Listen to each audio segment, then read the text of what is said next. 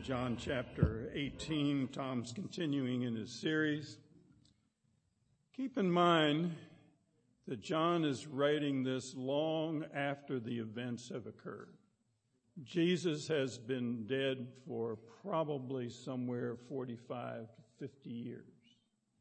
Peter has been martyred in Rome 20 to 25 years ago. John is writing that we may be assured that Jesus is the Christ, the Savior. This is now Thursday night. The Romans have sent a contingent of a couple hundred soldiers as well as the temple police. They're in the Garden of Gethsemane. It's dark. It's cold. Beginning verse 12. Then the detachment of soldiers with its commander and the Jewish officials arrested Jesus. They bound him and brought him first to Annas, who was the father-in-law of Caiaphas, the high priest for that year. Caiaphas, by the way, was the one who had advised the Jews that it would be good if one man died for the people. Simon Peter and another disciple were following Jesus. Because this disciple was known to the high priest, he went with Jesus into the high priest's courtyard, but Peter had to wait outside at the door. The other disciple, who was known to the high priest, came back, spoke to the girl on duty there, and brought Peter in. "You are not one of his disciples, are you?" the girl at the door asked Peter. He replied, "I'm not." It was cold, and the servants and the officials stood around a fire they had made to keep warm. Peter also was standing with them, warming himself. Meanwhile, the high priest questioned Jesus about his disciples and his teaching. Jesus replied, "I've spoken openly to the world. I always taught in the synagogues or at the temple where all the Jews came together. I said nothing in secret. Why question me? Ask those who heard me. Surely they know what I said." And when Jesus said this, one of the officials nearby struck him in the face. "Is this the way you answer the high priest?" he demanded. Jesus said, "If I said something wrong, testify as to what is wrong. But if I spoke the truth, why did you strike me?" Then Annas sent him, still bound, to Caiaphas the high priest. Meanwhile, as Simon Peter stood warming himself, he was asked, "You are not one of his disciples, are you?" He denied it, saying, "I am not." One of the high priest's servants, a relative of the man whose ear Peter had cut off, challenged him, "Didn't I see you with him in the olive grove?" And again Peter denied it, and at that moment a rooster began to crow. Let's pray. Father, we've just read a dark, dark period in human history.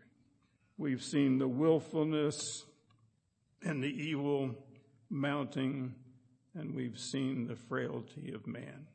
Father, we ask your presence with us.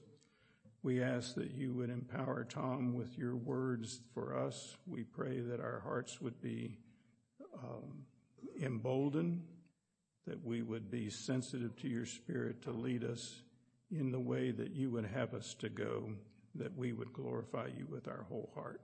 And we pray in our Savior's name. Amen. Good morning.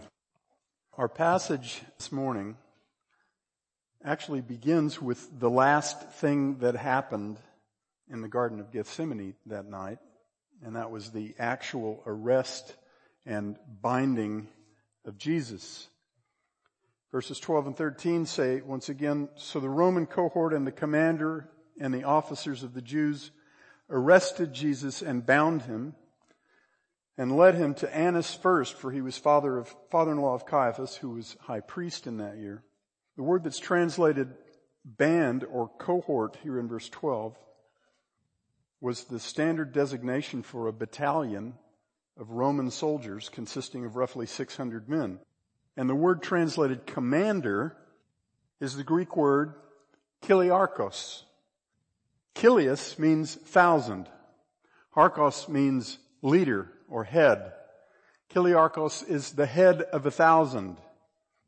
The same word shows up 17 times in the book of Acts, and it always means the same thing. It refers to a Roman military tribune who commanded a battalion of somewhere in the range of 600 men, more or less. Based on the number of men under this commander's control, the U.S. Army equivalent to this Kyriarch would be a lieutenant colonel. Pontius Pilate simply would not have wasted such a man's time to command a tiny subset of a battalion on a minor police action. At most, that would have involved a battalion sub-commander, which in Greek is a hecaton archos, or a leader of 100. Latin equivalent, centurion. Like Cornelius in Acts chapter 10. Now, this detachment in John 18 consisted of hundreds of well-armed, well-trained Roman soldiers. The arrest of Jesus was treated by both the Roman authorities and the Jewish authorities as a very big event. And that was certainly understandable, considering that the city of Jerusalem was crammed to overflowing for the Passover. People came from all over the Roman Empire. Jews came and proselytes from all over the Roman Empire to participate in the Passover celebration. And on Palm Sunday, just 4 days before this, a large contingent of that mass of people in Jerusalem had thrown a welcome parade for Jesus as he came into the city. Both the Jewish and Roman authorities had good reason to believe that a riot might ensue if their efforts to arrest Jesus turned into a protracted manhunt through the environs of Jerusalem, with Jesus eluding their grasp the same way he had every single time the Jewish authorities had tried to lay hands on him before this. So they came with what they considered to be irresistible force. And all they needed was a couple of guys. Now, why is that all worth pointing out? Well, because it draws our attention once again to the stark contrast between what men intended that night and what God intended. The surrender of Jesus took everyone by surprise. Everyone, of course, except God. Nobody, including the 11 men who had been with Jesus every day for 3 years, could understand how it could possibly be, if Jesus was who he said he was, if he was the God-anointed, prophet-promised King of Kings, that he could simply hand himself over to a bunch of mere mortals. It's against that backdrop that we're going to look at the events that occurred after Jesus' arrest that same Passover night, the events recorded in verses 13 to 27 of John 18. Through John's record, God sets before us 3 simultaneous trials that occurred on this one momentous Passover night. First is the trial of Annas, or rather of the whole religious establishment in Jerusalem that Annas represented. The temple soldiers led this group that was a combination of Roman soldiers, Jewish temple officers, and townspeople from the Garden of Gethsemane, where they had taken Jesus into custody, to the court of the priest, the court of the high priest, where Annas was waiting for their arrival. And John explains that Annas was the father-in-law of Caiaphas, who was high priest in that year. Now you may be wondering why these folks would take Jesus first to a guy who wasn't even the top authority among the Jewish hierarchy in that year. Well, a little historical background explains why that happened. See, these men all understood that Annas carried greater authority than any acting high priest had for at least 15 years. Annas had officially held the role of high priest from AD 6 to AD 15. 9 years was a long time for one man to be in the role of high priest.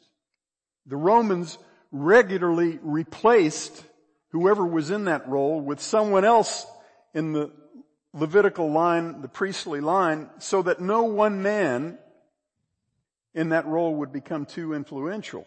And of course, so that the Jews would know who was actually calling the shots.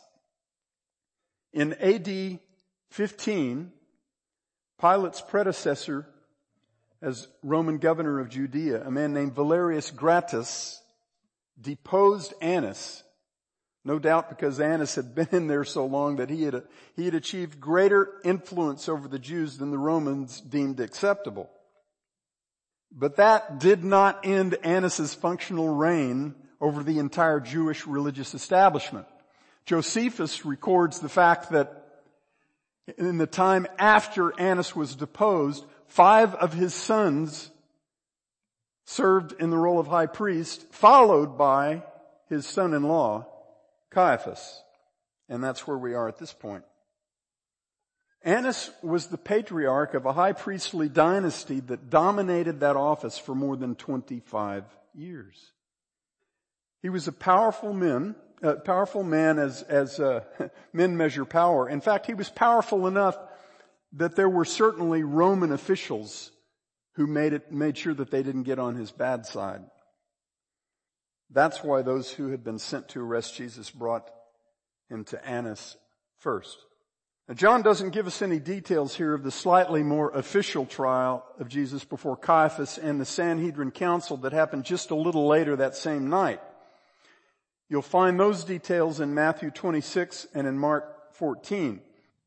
Instead, John draws our attention to just one thing about Caiaphas, and that is Caiaphas's declaration back in John chapter 11, right after the Jewish leadership found out that Jesus had raised a man named Lazarus from the dead. Lazarus, of course, was the brother of Mary and Martha. That family had a very close personal relationship with Jesus. I'm going to read from John 11, starting at verse 45, and listen to this passage. Therefore, many of the Jews who came to Mary and saw what he, Jesus, had done, meaning saw that he had raised Lazarus, believed in him. But some of them went to the Pharisees and told them the things which Jesus had done. Therefore, the chief priests and the Pharisees convened a council and were saying, "What are we doing? For this man is performing many signs. If we let him go on like this, all men will believe in him. And the Romans will come and they will take away both our place and our nation." But one of them, Caiaphas, who was high priest that year, said to them, "You know nothing at all. Nor do you take into account that it is expedient for you that one man die for the people, and that the whole nation not perish." And then John is quick to add, now Caiaphas did not say this on his own initiative, but being high priest in that year, he prophesied that Jesus was going to die for the nation, and not for the nation only, but in order that he might also gather together into one the children of God who are scattered abroad. So from that day on, they planned together to kill him. Now in John 18, the apostle points us back to chapter 11, reminding us that that was Caiaphas who had advised the Jews that it was expedient for one man to die on behalf of the people. See, John's making sure that we get the profound irony of what was going on here. Annas, Caiaphas, and the entire Jewish religious hierarchy in Jerusalem had long been passionately committed to seeing Jesus dead. But what they didn't even remotely understand was so had Jesus. Jesus came from heaven to earth to be executed.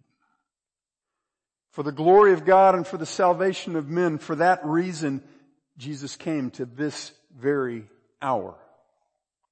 Annas and Caiaphas and all the other power brokers among the temple elite cared only to protect their precious status quo.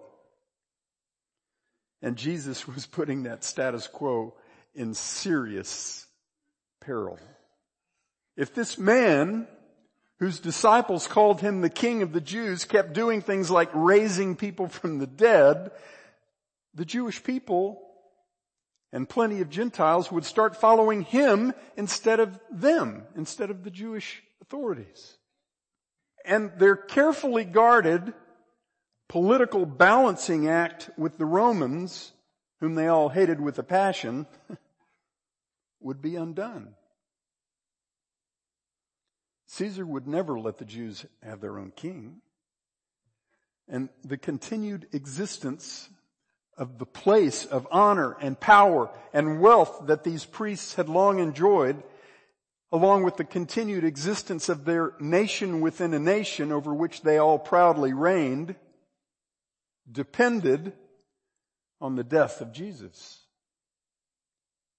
Even if that meant commiserating with the Romans whom they despised, they were committed to bringing about the death of Jesus. But so was Jesus. Jesus had to die. He came to die, not to save what these men wanted to save, but to save the souls of every man, woman, and child that the Father had given to him from eternity past. To redeem all who would make up the eternal household of the one true God. To gather together into one the children of God who are scattered abroad. People from every tribe and language and nation, just as the prophets had foretold. The verdict and the sentence against Jesus that night had been predetermined by the Jewish authorities. There was nothing just or objective or honorable about the supposed legal process that unfolded on this Thursday night. The end of it was a foregone conclusion. But the verdict and the sentence against Jesus had also been predetermined by God. And his plan for the outcome was as far removed from the Jewish plan as light is from darkness. As Annas sat in judgment over Jesus that night, Annas himself was on trial in an infinitely higher court. The man that Annas presumed to judge was the judge of all men. And friends, if Jesus had not pulled his punch that night, just as he did in the garden, at a level that can only be called miraculous, Annas and everyone associated with him would have breathed their last breath that night. We heard in the worship this morning from Matthew, Jesus said, I could command 12 legions of angels. One legion is 10 battalions, 6,000 soldiers. And 12 legions is 72,000 soldiers. And we're talking about angelic soldiers. Consider just a couple of the things that Annas did that night that completely violated the justness of the God he was supposed to be representing. Annas immediately put Jesus on the witness stand without bothering either to hear or to solicit any witnesses on Jesus' behalf. That was wrong on every level. Jewish law, the law of the Sanhedrin, precluded forcing a witness to testify against himself. And Jewish law demanded that witnesses in support of the defendant be heard before witnesses against the defendant. No such witnesses were even solicited. Jesus' response in verses 20 to 21 held Annas accountable to the very law that every high priest was charged with upholding. He said to Annas, "Why do you question me? Question those who have heard what I spoke to them. Behold, these know what I said." And just before that, he reminded Annas that his teaching had not been done in hidden places. He had preached in public. Yes, he had gone aside and spoken with the disciples many times, but but the core of everything that he taught was right out on the table for the masses to hear. There had been no subterfuge or secrecy in Jesus' ministry. There were thousands of people who could have been brought before Annas to bear witness to Jesus' teaching. But Annas didn't want the truth. He was so fixed on defending the lie on which his whole life was founded that he was prepared to kill the truth.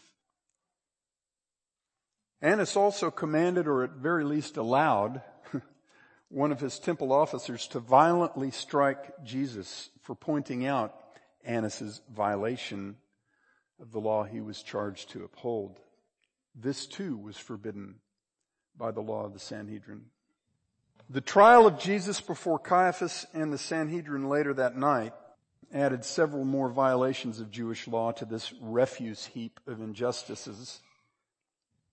But all of those were just symptoms of an infinitely greater violation of an infinitely greater law.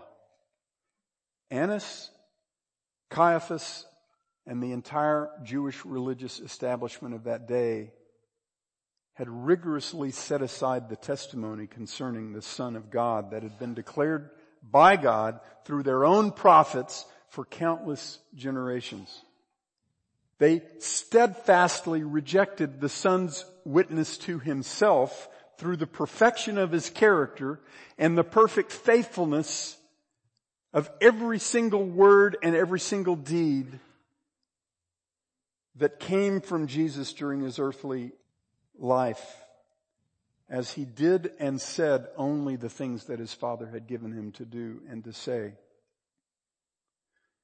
He was the perfect agent of God. The verdict in God's trial of Annas that night is the same as his verdict against all people in every age who dispense with Jesus as an unnecessary and unwelcome complication to their lives, because they're convinced that the life that they deserve and long for can only come to them through their own efforts. God's verdict against all such people is condemned. We all start out under that verdict, and that's exactly why every man, woman, and child who ever lived on this earth desperately needed for Jesus to die. He came to bear both the guilt and the penalty of God's just verdict against every one of us. And if he had not come to die, we would all stand under the verdict, condemned forever. By this late hour on Passover night, every Jew had already observed the Passover meal. The next critical observance on the calendar was the Sabbath associated with this particular Passover festival. See, this festival that brought tens of thousands of people, perhaps hundreds of thousands, from all over the Roman Empire to the city of Jerusalem began with the Passover meal on the 14th day of the month, and it continued with the observance of the Feast of Unleavened Bread for 7 more days until the 21st of the month. If you have a 7-day observance, you're going to have a Sabbath in there somewhere. Maybe 2. The Sabbath each week began at twilight on Friday and continued until twilight on Saturday. It was now late Thursday night. And these men wanted Jesus dead, and they were in no mood to wait. They had been passionately pursuing that goal, Jesus' death, for most of the last 3 years. Now they finally had Jesus in hand after countless attempts. And they wanted this execution to happen not after the Sabbath that would begin the next evening, but before it. And that meant that things had to proceed very, very quickly. I have no doubt that Caiaphas and the rest of the priestly high council called the Sanhedrin had been assembled in advance, and they were ready to roll by the time Jesus was ushered into the court. Little did they know in their haste that both the timetable and the outcome had already been predetermined by God a very long time ago. The second trial in this passage is the trial of Peter. Some preachers and authors see John's record of Peter's failure here essentially as a warning to believers. They declare that this account is included in John's gospel so that we'll know what we must not do. So we'll be vigilant to remain faithful to Jesus even when our livelihood, our reputation, our freedom, and even our lives are at stake. And that is certainly what God requires of us as ambassadors of Christ.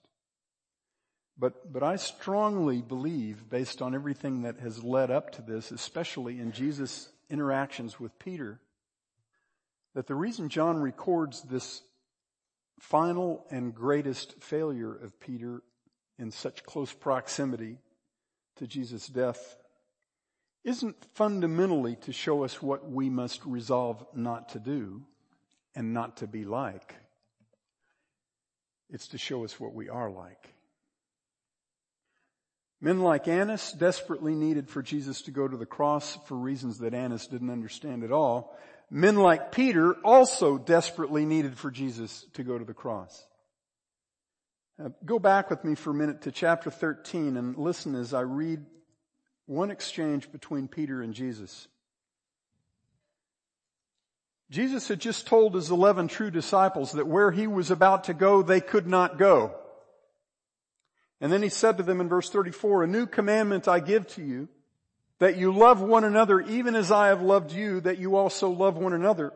By this all men will know that you are my disciples, if you have love for one another."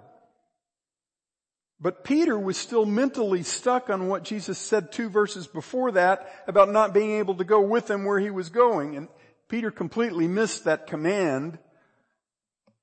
What Jesus said about how his true followers must follow him by loving each other even as he had loved them.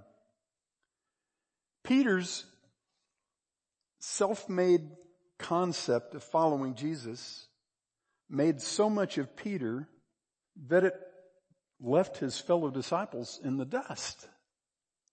He said to Jesus, "Lord, where are you going?" And Jesus answered, "Where I go, you cannot follow me now, but you will follow later." And Peter said to him, "No, Lord, why can I not follow you right now? Forget all those other guys. I will lay down my life for you." And of course, Jesus said, "Oh, really? Will you lay down your life for me, Peter? Truly, truly, I say to you, a rooster will not crow until you deny me 3 times. I'm not going to look at the details of Peter's denial in this passage. But if you put them together with the details of his denial in other passages, you have to wonder if this happened more than once that night. Peter denied Jesus over and over. He denied Jesus cursing. Here on the eve of Jesus' death, Peter fulfilled the prophecy just as Jesus said he would. He utterly, miserably failed to do what he had so resolutely promised Jesus he would do. And beloved, I believe that is exactly what had to happen to Peter to make him ready for the marvelous work to which Jesus had appointed him. As Peter had come to know Jesus better and better during the 3 years of shadowing him every single day, Peter's failures had not become smaller and smaller. This was the biggest of all of them. And Jesus had been graciously bringing Peter to this point all along. Jesus didn't make Peter deny him. All it takes for us to act out the very worst that's in our hearts is for God to step back for a minute or two and let our hearts have their way with us. And sometimes that's exactly what needs to happen for God to show us what we're made of and where our usefulness to Him actually comes from. See, the good news is not follow Jesus really well and it will be well between you and God. And you'll accomplish amazing things. That's not the good news. That's what God requires, make no mistake. But that's not the good news because we can't do it. And God must bring us to that painful, liberating truth, and He will. Not just once, but as many times as it takes. The good news is, it is not well between you and God, not even remotely, but Jesus saves. And that salvation makes Him your only righteousness, your only worthiness, your only usefulness, your only strength. In 1 Corinthians 1 verses 30 and 31, Paul makes an amazing statement. He says, Jesus became to us wisdom from God and righteousness and sanctification and redemption, that just as it is written, let him who boasts, boast in the Lord. He became to us wisdom, righteousness, holiness, and redemption. So how much of the Christian life lived out through these vessels comes from us? None of it. We have been crucified with Christ, and it is no longer we who live, but Christ lives in us, and the life which we now live in the flesh, we live how? By trusting in the Son of God who loved us and delivered Himself up for us. See, God can't get any clearer than this. And yet we lapse right back into Peter's mode. And so God teaches us all over again. And that's a good thing. That's a marvelous thing.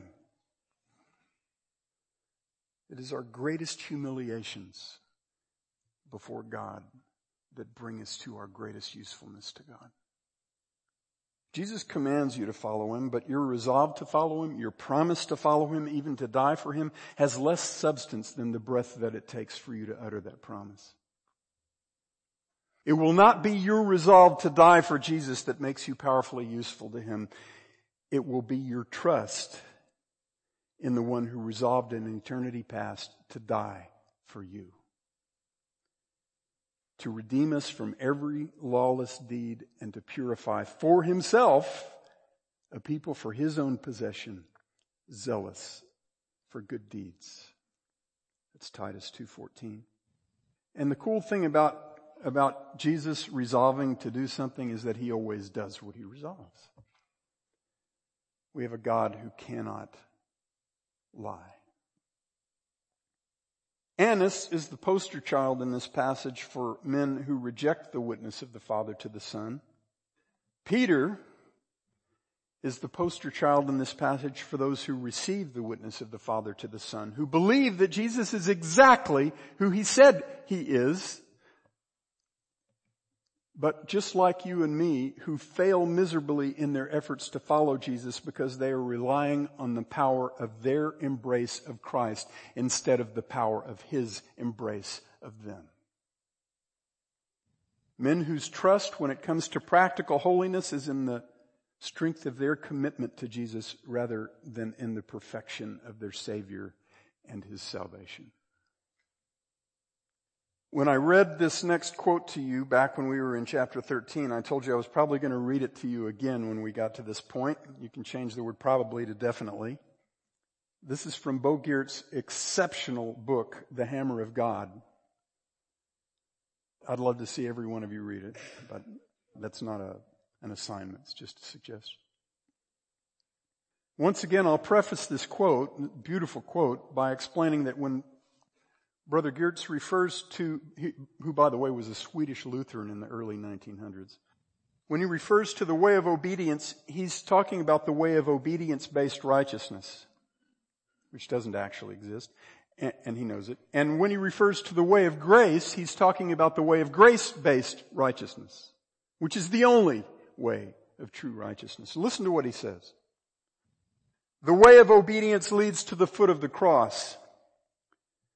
There one stands, a poor wretch like Peter on that first Good Friday, full of shame and despair, looking upon his crucified Savior whom he had been unable to follow. There it becomes apparent that the Lord's best disciples are unworthy of him. They are all betrayers and deniers, sharing in the guilt of his death. But there, at the cross, it also becomes clear that the Lord himself makes atonement for their sins. Where the way of obedience-based righteousness ends at Golgotha with judgment on us, everyone who believes may nevertheless stand on this rock of atonement. There, the way of grace begins. The new and holy way through the veil, the way that is sanctified by his blood. End of quote. The verdict in Jesus' trial of Peter that night was not a verdict of condemned. The Father had already given Peter to his Son. Peter believed and declared that Jesus was the Christ, the Son of the living God. He was covered by the poured out blood of Jesus even before that blood was poured out. Just as is true of all who have ever been justified by faith in the promise of God that Jesus alone fulfills. The verdict in Jesus' trial of Peter that night was not condemned. Beloved, the verdict was dependent. Utterly, entirely, 100% dependent. You cannot be a joyful disciple of Jesus Christ until you receive that verdict toward yourself. And it's not once and done. God has to keep teaching it to us over and over. But after a while, Lord willing, we begin to welcome it. We begin to welcome the unspeakable relief from the weight, the burden of our self-reliance, that the relief that we experience every time God faithfully teaches us yet again that we are not adequate in ourselves to consider anything as coming from ourselves, but our adequacy is from God who made us adequate as servants of a new covenant. Not of the letter, but of the Spirit, for the letter kills, but the Spirit gives life. That's 2 Corinthians 3, 5, and 6. See, it's his adequacy, not ours. Every day. All the time. It's his. And that makes us dependent. And you know what dependent people do? They depend. They trust. Because they got nothing else they can offer. They trust. How do we live this life in the flesh? By trusting the one who loved us and delivered himself up for us. He's the one who does it all. Lord willing, by the 20th or maybe the 100th time that he teaches us that lesson, we'll remember the last time we experienced that blessed release from the crippling weight of our self-dependence, and we will find ourselves delighted that God loves us enough to keep humbling us so that our following of Jesus becomes irresistible instead of forced. God's verdict toward Peter that Passover night is the same as his verdict toward all of us who are his redeemed children. All the time. And that verdict is utterly dependent. May you and I who belong to Jesus come to love that verdict and cling to it. The third trial in this passage is the trial of the one whom this gospel is all about. So what is there to say about this first trial in a series of hurried trials to which Jesus was subjected that night and the next morning in the greatest miscarriage of justice that the world has ever seen men perpetrate? What is there to say about that trial? Well, it's the same thing that must be said every single time men created in the image of God raise an accusation against their Creator. See, the verdict is already in. The case is already determined. The one that men accuse is the very one before whose throne they will stand in judgment to be judged. Their accusations against him serve only to fortify the already established case for their well-deserved condemnation. Professing to be wise, men became fools. And they exchanged the truth of God for a lie, and they worshiped and served the creature rather than the Creator, who is God, blessed forever. And men who persist in that God-rejecting foolishness, in that Christ-rejecting foolishness, will be condemned forever. The verdict is already in. Annas, Caiaphas, and all who stood with them to oppose Jesus judged the words of Jesus to be blasphemy, the worst kind of falsehood. But Jesus is the truth. He alone among men is the radiance of God's glory and the exact representation of His nature. Everything that He said and everything that He did perfectly displayed His Father's character and perfectly accomplished His Father's will. He is the perfect agent of God. Jesus is the only man who will ever be reckoned as innocent in the court of God's law on His own merit, and that's why He alone had to save us. Jesus humbled Himself that night and the next morning to stand trial on the earth that He created, in courts presided over by men that He created.